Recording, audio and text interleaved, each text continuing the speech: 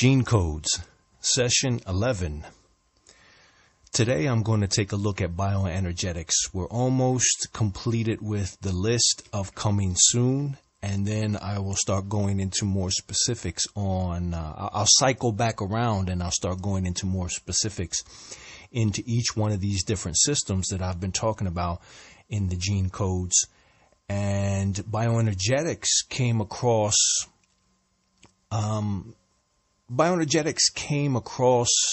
my table many years ago when I really started getting into the idea of gene codes, or the idea of the human aura, or the human energetic system. You know, this began for me many years ago with the 7 life energies, which from that point on, those 7 life energies opened me up to the idea that there's something innately inherent in our behavior, something that we're born with.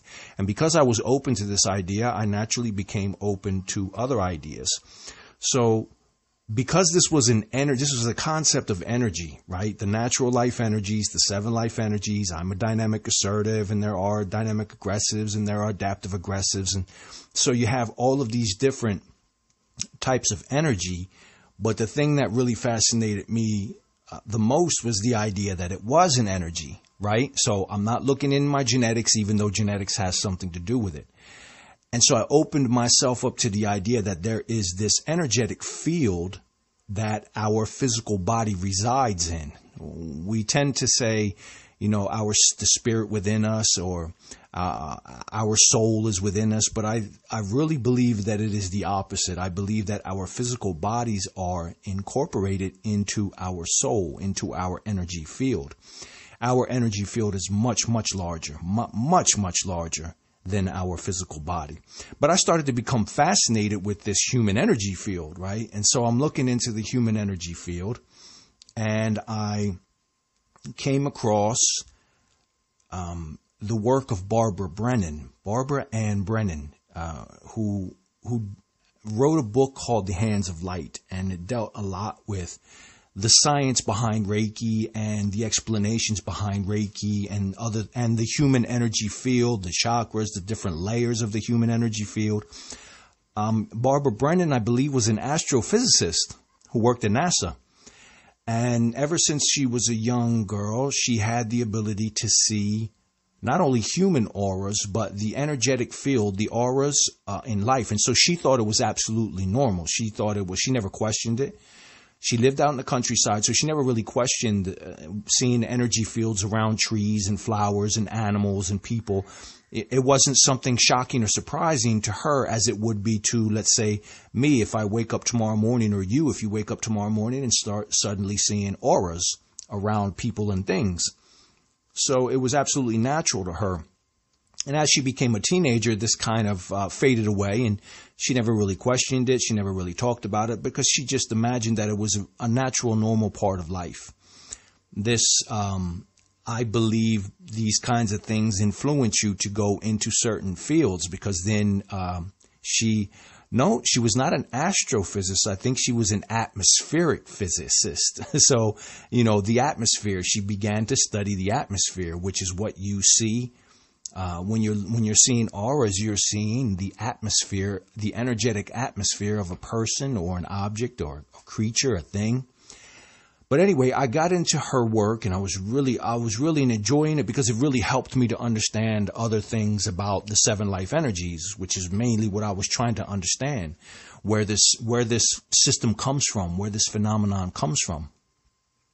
And I was looking at the human energy field, and then there was a chapter that was dedicated to the human energy field, the aura of the different types of people who were outlined in bioenergetics. So I said, okay, well, now I got to look at this bioenergetics. And I'll tell you why. Because at that point, I had encountered many dynamic assertives. And I'm a dynamic assertive. And for those who have followed these gene keys, the 7 life energies was where it all started for me. And my being a dynamic assertive made it much more easy for me, being that it's my energy, to identify if another person is a dynamic assertive. And because dynamic assertives are naturally attracted to and gravitate towards other dynamic assertives, because we have, it's this commonality. We have this commonality about us. But I began to notice that many dynamic assertives were very different from me. I saw the qualities, I saw the charisma, I saw the magnetism, I saw everything that made them a dynamic assertive. But then I wondered, what is it that made them so different? And this is what opened me up to delve into other typologies, other different systems of understanding personality, character, behavior. And so when I came across bioenergetics, I understood why dynamic assertives were different from one another. Fundamentally, they were still a dynamic assertive, but then with this bioenergetics, and this opens up many other doors for all of these other gene codes. So I was looking into the bioenergetics, and obviously as I'm looking into these systems, I'm trying to identify myself. I'm trying to identify which character am I. So in bioenergetics, now what makes bioenergetics a little bit different and a little bit unique is that we're still dealing with energetics, as the name suggests. But we're not dealing with something that you're born with. We're dealing with something that comes out of your conditioning from your childhood. Because when I delved into bioenergetics from Barbara Ann Brennan, I went to Alexander Lowen. That's his name, Alexander Lowen, because he was the one that was mentioned in the book, and he was the one who she studied with and studied his work. So when I got into Alexander Lowen, I realized that it was really had a lot to do with psychiatry, because Alexander Lowen was a student of Wilhelm Reich. And those of you who have studied anything in the world of energy, you may have come across the name Wilhelm Reich. And if you haven't, Wilhelm Reich was a student of Sigmund Freud. And I'm sure if you're interested, if you're into any aspect of psychology, you're going to come across the name Sigmund Freud. So Sigmund Freud had this student, Wilhelm Reich, who disagreed with his methodology and disagreed with a lot of his principles. And not only that, but Wilhelm Reich was really big into energy. And so he challenged Sigmund Freud and then started to develop his own methodology for understanding his patients. And one of the things that he noticed that he disagreed with Freud was that you have to look at your patient, and you have to notice their breathing patterns, and you have to notice the tension that exists within their body. And this is where bioenergetics came out, because what Wilhelm Reich and Alexander Lowen began to notice was that different energy patterns of tension caused the body to actually change.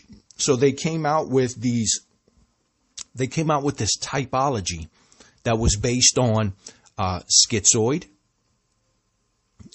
the oral, the masochist, the psychopath, and the rigid.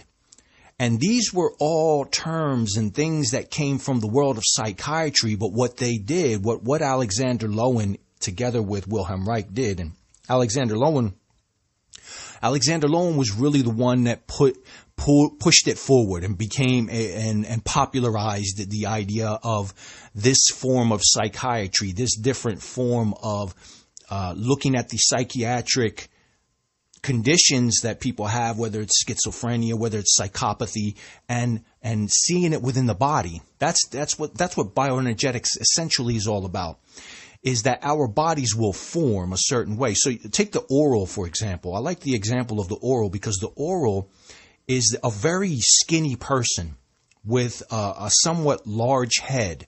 And this is due to the tension that is created from within a child that feels that he is going to be abandoned by his or her mother. And this creates tensions within the body that then cause the person to become clingy, to feel malnourished on a spiritual level, and then essentially in life becomes malnourished.